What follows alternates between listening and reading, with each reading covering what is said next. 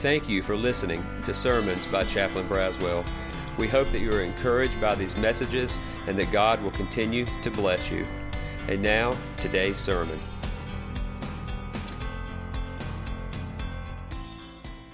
If you have your Bible, I hope that you do. Go ahead and turn to Daniel chapter 1. Daniel chapter 1, as we begin a study through the book of Daniel that'll take us probably several weeks, and so every week we'll try to probably do about a chapter every week. Today we're going to start that study. As Theo sang that text, Holy, holy, holy is the Lord God Almighty, who was and is to come. That comes out of Revelation chapter 4, if you recognize that.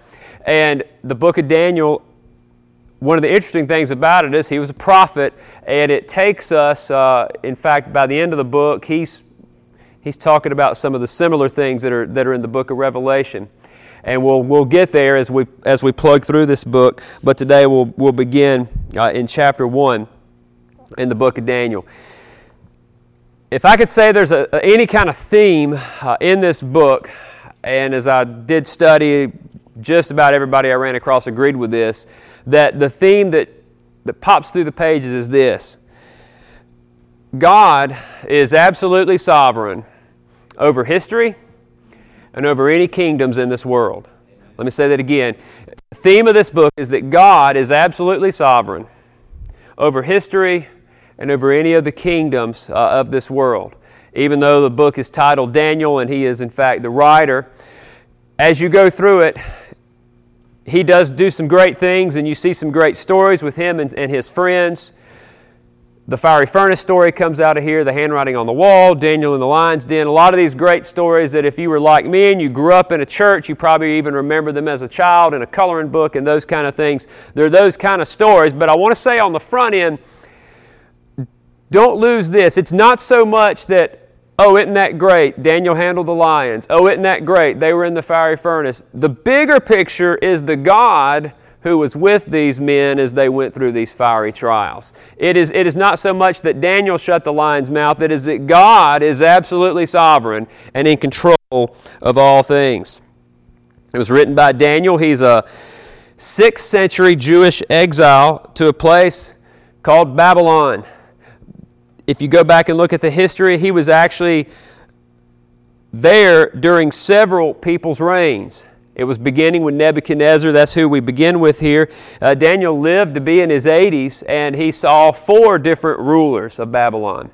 What we find is that he was in exile. As you go through the Old Testament history, real quick, this is real quick, you had King David, right?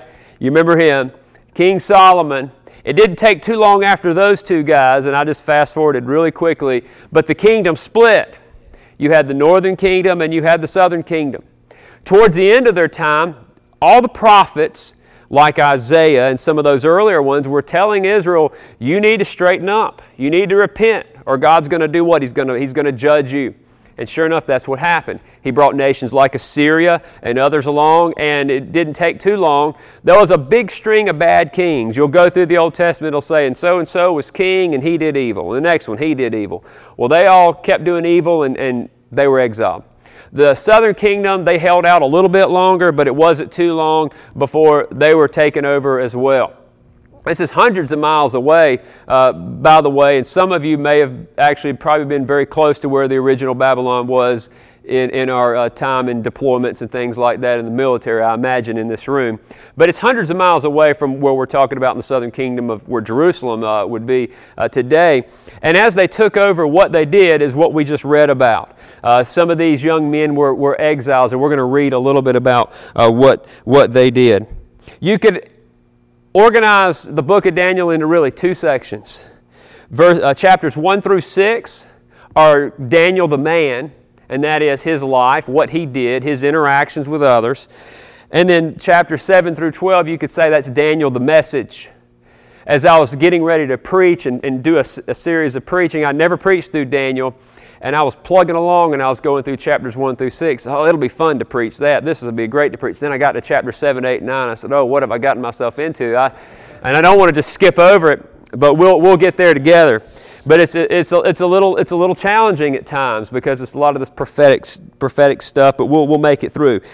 Daniel the man, Daniel the message, you could say it this way: Daniel the prophet, and then Daniel and his actual prophecies. We've already read verses 1 through 8, What I'd like to do is I'd like to go back, so keep your Bible open. I'd like to talk through these verses before we get into some of the truth that I think God wants us to see today. So let's begin in chapter 1. Some of this we've already seen. Jehoiakim was king of Judah. What happened? Well, Nebuchadnezzar, he took over Jerusalem. He besieged it.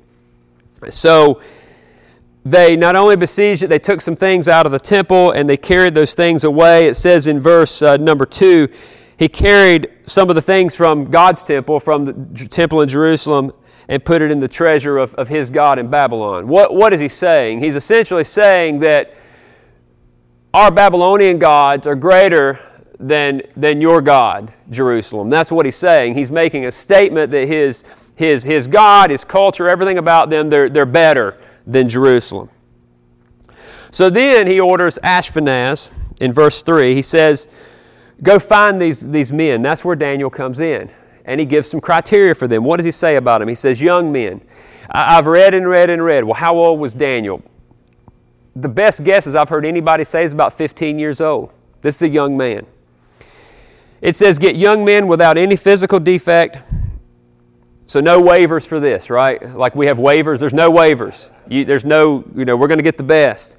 Handsome, showing aptitude for every kind of learning. So they scored high on the ASVAB, right? Well-informed, quick to understand, qualified to serve in the king's palace. They picked the best of the best. Why? Because it says that they're going to learn the language and the literature of the Babylonians. This is strategic on the Babylonians' part. If we can get the best of these young men that we just took over and we can teach them our ways, guess what? We're going to train them to be good Babylonians, which will in turn help us in our kingdom and our nation and our own interest. So what does he say to do? He says he's going to do what? He's going to give them a daily amount of food. He's going to give them a daily amount of wine from the king's table for 3 years. It's a 3-year training process. You know how like in the military you take school for a year and then you owe 3 years? This is more like we're going to teach you for 3 years and then you're going to be ours for life. That's the service obligation. These guys did not have a choice in this matter. They didn't sign up for this. You're going to be trained 3 years, and these young men were, and then they're going to serve in the kingdom of Babylon for life. Well, their plan is to have these young men if we can indoctrinate them and we could do these things, we'll have Babylonians. We don't want them to know anything about their God. We don't want them to know anything about that. We want them to learn our ways. And then you have that great passage where he gives them the names. You saw the names, and we'll talk about those in just a minute, where he renames everyone. But then Daniel makes this great statement. What does he say in verse 8? Remember, he resolved to do what? To not defile himself with the royal food and wine, and he asked the chief official not to defile himself this way. Now let's look at the rest of the story. I want you to keep reading here. We've read, I think, through verse 8, but I want to pick up where this left off. So look at verse 9. Daniel has made up his mind he's not going to do this. He's going to go, he's going to get training, check, I'll do all that, but I'm not going to defile myself with the food and with the king's food. That's a line in the sand that Daniel draws. Now here's what happens from there. Look at verse 9. God had caused the official to show favor and compassion to Daniel. But the official told Daniel, here it is, I am afraid of my lord the king, who has assigned your food and drink. Why should he see you looking worse than the other men your age? The king would then have my head because of you. This guy has a legitimate concern. If I give Daniel what he wants, and he ends up looking worse than these other guys, I could lose my head. I could be killed. Legitimate concern, right? Now here's what Daniel says in verse 11. Daniel then said to the guard, whom the chief appointed over Daniel, Hananiah, Mishael, and Azariah, he says, verse 12, well, please test your servants for 10 days. Give us nothing but vegetables to eat and water to drink. Then compare our appearance with that of the young men who eat the royal food, and treat your servants in accordance with what you see. So verse 14, so what does he do? He says he agreed, and he tested them for 10 days. If you know the story, do you remember what happened after the 10 days? Look at verse 15. At the end of the 10 days, what? They looked healthier. They were better nourished than any of the young men who ate the royal food. So the guard took away their choice food and wine they were to drink and gave them vegetables instead. So they were healthier. They were better looking after the 10-day test. And then we learn in verse 17, what else did God do? He gives these 4 men what? A knowledge, an understanding of all kinds of literature and learning. And Daniel could understand visions and dreams of all kinds. That's going to come up all through the book because several times we're going to see Daniel interpreting dreams. And then came time for these men to be set before the king himself. So look at verse 18. At the end of the time set by the king to bring them into his service, the chief official presented them to Nebuchadnezzar, and the king talked with them, and he found none equal to Daniel, Hananiah, Mishael, and Azariah. So they entered the king's service. So they got a promotion, really. In verse 20, in every manner of wisdom and understanding about which the king questioned them, he found them 10 times better than all the magicians and enchanters and his whole kingdom. And then he ends the chapter by letting us know that Daniel served in this capacity until the first year of King Cyrus. In fact, if you read the last part of the book carefully, or towards the end of his life, you find out that Daniel had sort of retired, but they brought him, he was like a retiree recall. They brought him back out of retirement to come back and to serve in those same capacities because his knowledge was just so vast and he was just so good at what he did. He was one of those guys. That's how Daniel begins his book. We see where he came from and where he's going, and this is his life. He never returns to Jerusalem. We find in other places in Scripture where people were exiled and they made their way back, like Nehemiah, for example. But Daniel, he never did that. This became where he was. He was a man who was in a world, but he was not of that world. He was a man who had made commitments early on in his life. I believe one of the things we learn from this passage is Daniel determined that he was going to have what we may call today a godly worldview. That is, Daniel had some commitments in his life where he was going to look at the world through the lens of his God. Now, when I say worldview, what is that? I have a couple of definitions from here. I think it helps us when we think for today a worldview. One man said it this way: a worldview is a comprehensive view of life through which we think, we understand, and we judge, with which determines our approach to life and meaning. Another man said it this way: the worldview is the ultimate questions of life, such as, who am I? Why am I here? Where am I going? What is this all about? Is there a God? How can I live and die happily? What are good and evil? Another person said a worldview is sort of this set of presuppositions which we hold about the basic makeup of the world. It's sort of a lens by which we look at the world.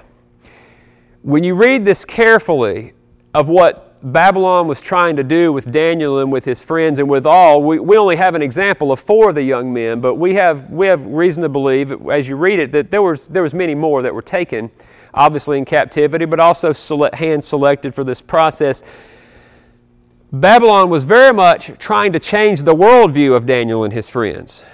He wanted them to not look at the world with the lens of the God of the Bible. Okay? I believe there's some correlation with us because I believe that we live in a world, when you read through the rest of the New Testament, when you read the book of Revelation, who is the great evil that's talked about at the end of the book of Revelation? It calls it Babylon. It is symbolic for the evils of this world. The great Babylon in Revelation 17, I encourage you to go and read it. You can actually pull up your phone and do one of those little cool Bible searches on how many times the word Babylon shows up in the Bible, and it pops back up in Revelation big time, and it's a symbol for the world, for the evils of the world around us.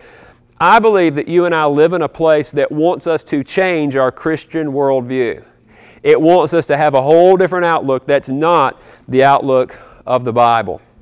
Now, with that said, I want to look at 4 ways you and I can be challenged to change our worldview. And I think you see them here in Daniel. Here are 4 ways you and I are going to be challenged to change our worldview. Number 1 is this: Number one is isolation. Our worldview can be challenged when we are isolated from things of the Lord. When we're isolated from God's Word, when we're isolated from God's people. Go back at verse 4 in Daniel chapter 1. What does it say? We're going to take these youths at the end of the verse, and it says we're going to put them in the king's palace, and we're going to move them. So we're going to remove them totally from their home of Israel, and we're going to put them in the king's palace. Their goal was, if we can take these young men out of their cultures, you got to think, they got plucked up. Think about this, parents. These teenagers got plucked away from their parents forever. Everything that you better hope and pray, everything you taught up to that point sticks, because they're about to really get tested. Imagine what that would be like. And they get isolated. Believers, Christians, we need other Christians. We will not do well isolated. When young people go off to college, they do not do well as Christians if they are isolated. When people go off into the military who are Christians, if they do not connect with other Christians, they will find themselves very much isolated. When people are working a job and everybody around you is not a Christian and has a worldview that's not like the worldview of the Bible and doesn't think like you about God, you're going to need other Christians. Isolation is a way that your worldview will be challenged. Number two is indoctrination. Indoctrination. What does the text say that they're going to do with Daniel and his friends? We're going to teach them the language and the literature of Babylon. We don't want them speaking Hebrew anymore. We don't want them speak our language. We're going to learn the literature. They're going to have 3 years at what one commentator called the University of Babylon. We're going to indoctrinate them in our ways. Remember, how did they start this whole thing off? When they went and captured all these people, what did they do with all the articles in the temple? We moved them and we put them in our temple. That wasn't just I got your stuff. It was, we're letting you know our gods are the true gods. Our worldview, our way of thinking is totally unlike the God that you've been worshiping your whole life, that God of Abraham, Isaac, and Jacob. No, we want no part of that. And as we get these young men, Babylon was going to do everything they could to indoctrinate them. Does that sound familiar? Or does this sound like it's right out of the page of what goes on in our world all the time? Whether it be universities, whether it be young people going off into jobs, or whether it be you and I living our life in a world that's very much unchristian. It is easy to get indoctrinated because you got to think, we only know about 4 who stood for the Lord. Where's all the rest of the young men? I don't know what they all did, but I can only imagine if it's like today that many of them, and not being mean or critical of them, but I can imagine they left home, they went to a new place, and they said, well, everybody else is doing it, I'm going to go this route too. They're being indoctrinated. So your worldview can get compromised by isolation, by indoctrination. But number 3 is this, it's compromise. Now, what is the deal with Daniel and the king's meat? Daniel, he says very specifically in verse 8 that he resolves that he won't defile himself with the king's food. He said, okay, I'm going to be here 3 years. I'll study. I'll do all these things. I'll learn. In fact, it says that Daniel learned and became very wise, and they recognized it. But why the king's meat? Why was this such a big deal to Daniel? There's actually a very popular, I didn't know this, but there was a popular a few years ago called the Daniel Diet. And it's a big weight loss program thing, and somebody's made a lot of money off of it. And I don't know about all that. I do know he ate vegetables. That's what it says. And he was healthier. I don't know. I wouldn't do your whole diet based on that necessarily. Go check it out. Maybe it's great. But the Bible just doesn't give us a whole lot of detail. I think part of it may have been Daniel wanting to be healthy. But I think it was deeper than that. Daniel grew up in Israel where they very much were following the dietary restrictions of the Old Testament, and Daniel made a decision that he was going to try to follow those. I think that was part of it. This is just a little Chaplain Braswellology here. I don't know. But I'm just wondering as I think about why would Daniel do this. I wonder if Daniel, in resolving to do this, I wonder if he was just thinking in his own heart, I want to do everything I can to stay close to the Lord. And if I go this route, and maybe it sounded easy because this is all the good food, it's all the good wine. And in his heart, he's thinking, if I do that, it's just going to make me become more and more like an ungodly society. And I've got to do something for myself to say, here I stand, I can do no further. Maybe that was part of what he was thinking. The goal, I think, was to entice them with the delicacies and privileges of new life.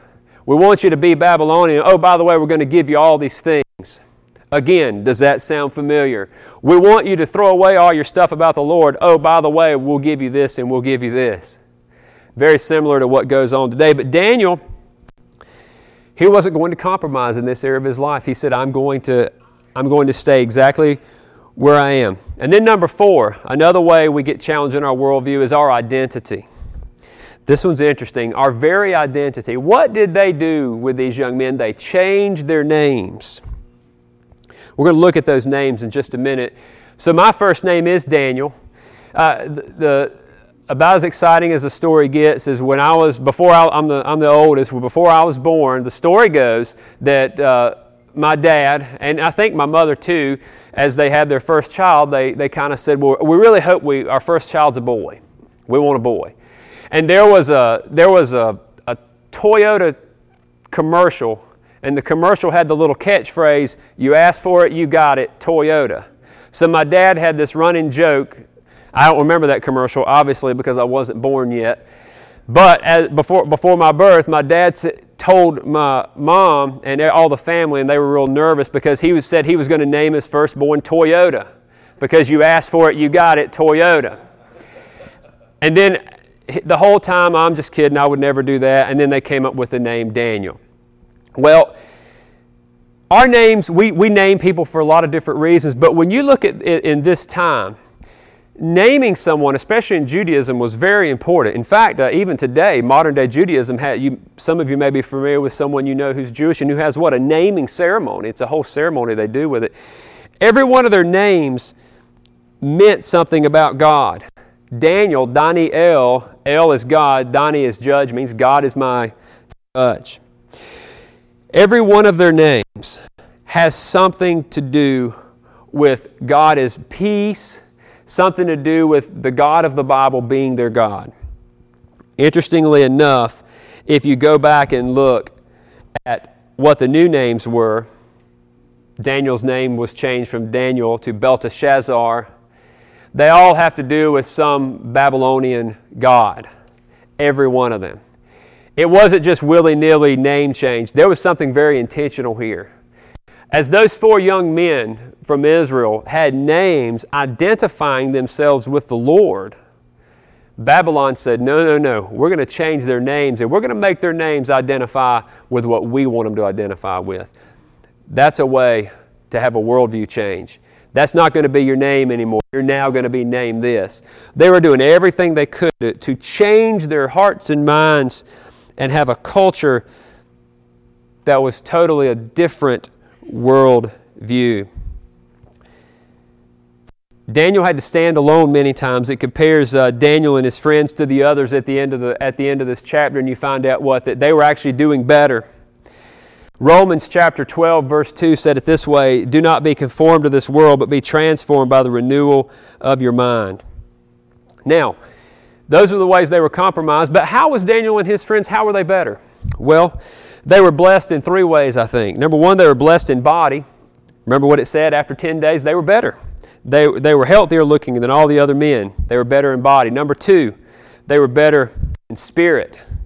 It says in Daniel 1:17 that God gave these men knowledge and understanding and literature and wisdom, and He understood visions and dreams. So they were better in body and spirit. They were better in mind. It says in verse 20 that when the king spoke with them, he found them to be 10 times better than his own priests and than his own sorcerers. Daniel was blessed as he obeyed God throughout his life.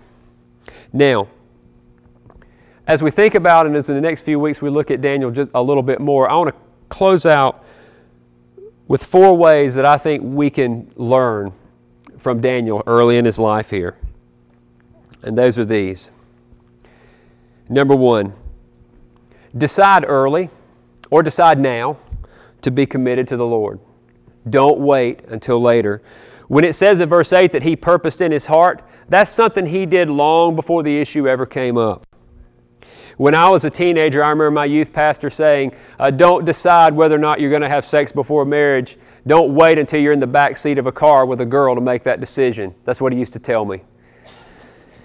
Decide early to make those commitments.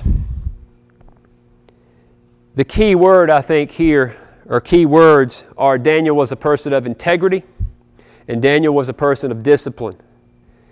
He made a decision on the front end that this is what he's going to do.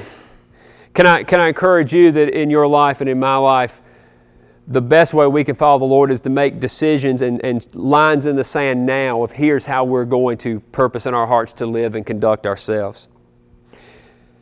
Number 2 is this. Find favor with others through our faithfulness. I'm going to say that again. Find favor with others through our faithfulness. If you'll notice in this passage, remember, what did Daniel do? He didn't go and demand. He knew he wasn't in any position to do this anyway, but he didn't go up and demand his rights and all this kind of stuff like we may see somebody do today, because he was probably well aware that, he was at their mercy anyway. But what did he do? He very kindly, he very humbly, he asked that if he could do the food the way he would like to.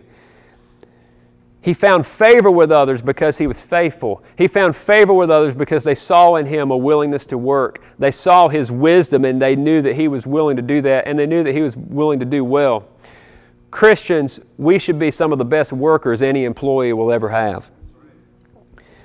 It's very sad when you over the years you may run across a small business who says, "Oh, we're Christian," but then if they have the reputation that you can't trust them or they don't stand behind their work. No. Christians should be the best workers that we ever have. Very simply things like developing a reputation for being responsible. That's what Daniel did. Be humble, not belligerent. Don't be deceptive. And trust God, even when things don't go our way. Daniel stayed faithful. Daniel was a good servant. Daniel was a good worker. Daniel treated people right. Be faithful in those matters God gives us, even when we're having to do so in a society that's not necessarily Christians. They should see in us a willingness to do right, a willingness to serve. And then number 3, I'll share this with you. Serving in a foreign land, you are simply following in the steps of Jesus. I think the key words there would be courage and obedience. When you think about Daniel and you think about his friends, in the next few weeks we'll hear more about Shadrach, Meshach, and Abednego and the fiery furnace and all that stuff. I can't help but think that the Son of God, what did he do? He left his home in heaven and he embraced a sinful world. And he never defiled himself either. He was tempted in every way. Jesus was, just like you and me, except without sin. And also, like those Hebrew boys, the Bible says in Luke 2 that Jesus grew in wisdom and stature and he found favor with God and man. Even when Jesus was a child, his teachers were, quote, amazed at his understanding and his answers. Jesus is the embodiment of the wisdom of God. So know that as you and I live in this world, where many times people around us do not have a Christian way of thinking, we are simply following in the footsteps of our Lord, who left heaven and came to us and did just the same thing. There's going to be times when you and I live in our own spiritual Babylon. There's going to be times we're going to have to be a part of things in this world. We can't hide away forever. And there's going to be times that you and I, like Daniel, are going to have to take a stand. My prayer for us as we look at this passage today is, I pray that God would give us the courage, like He gave Daniel, to stand when those opportunities arrive. I invite you to pray with me.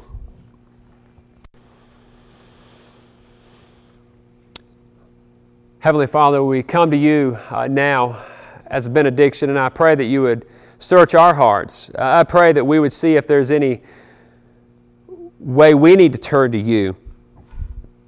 God, I pray that we could take the lessons from this passage and be sure of our calling, to be sure that our worldview, our way of thinking is in line with what you teach us in Scripture. God, we recognize that all of us this week will interact in a world where people don't have a Christian way of thinking. They don't follow Christ as their Savior. God, I pray that we would be good witnesses. I pray we would take a stand when those times come. I also pray that we'd be found faithful, just as Christ was faithful, just as Daniel was faithful. And God, I also pray in our congregation today for those who maybe have those on their hearts they're praying for those who maybe young people who are struggling in some of those areas where it's very difficult to be a Christian. God, I pray that you would hear our prayers and that those people you lay on our hearts to pray for, we would continue to pray that those we love would be able to serve you and take a stand for you, even in those difficult places. God, I pray that you would go with us this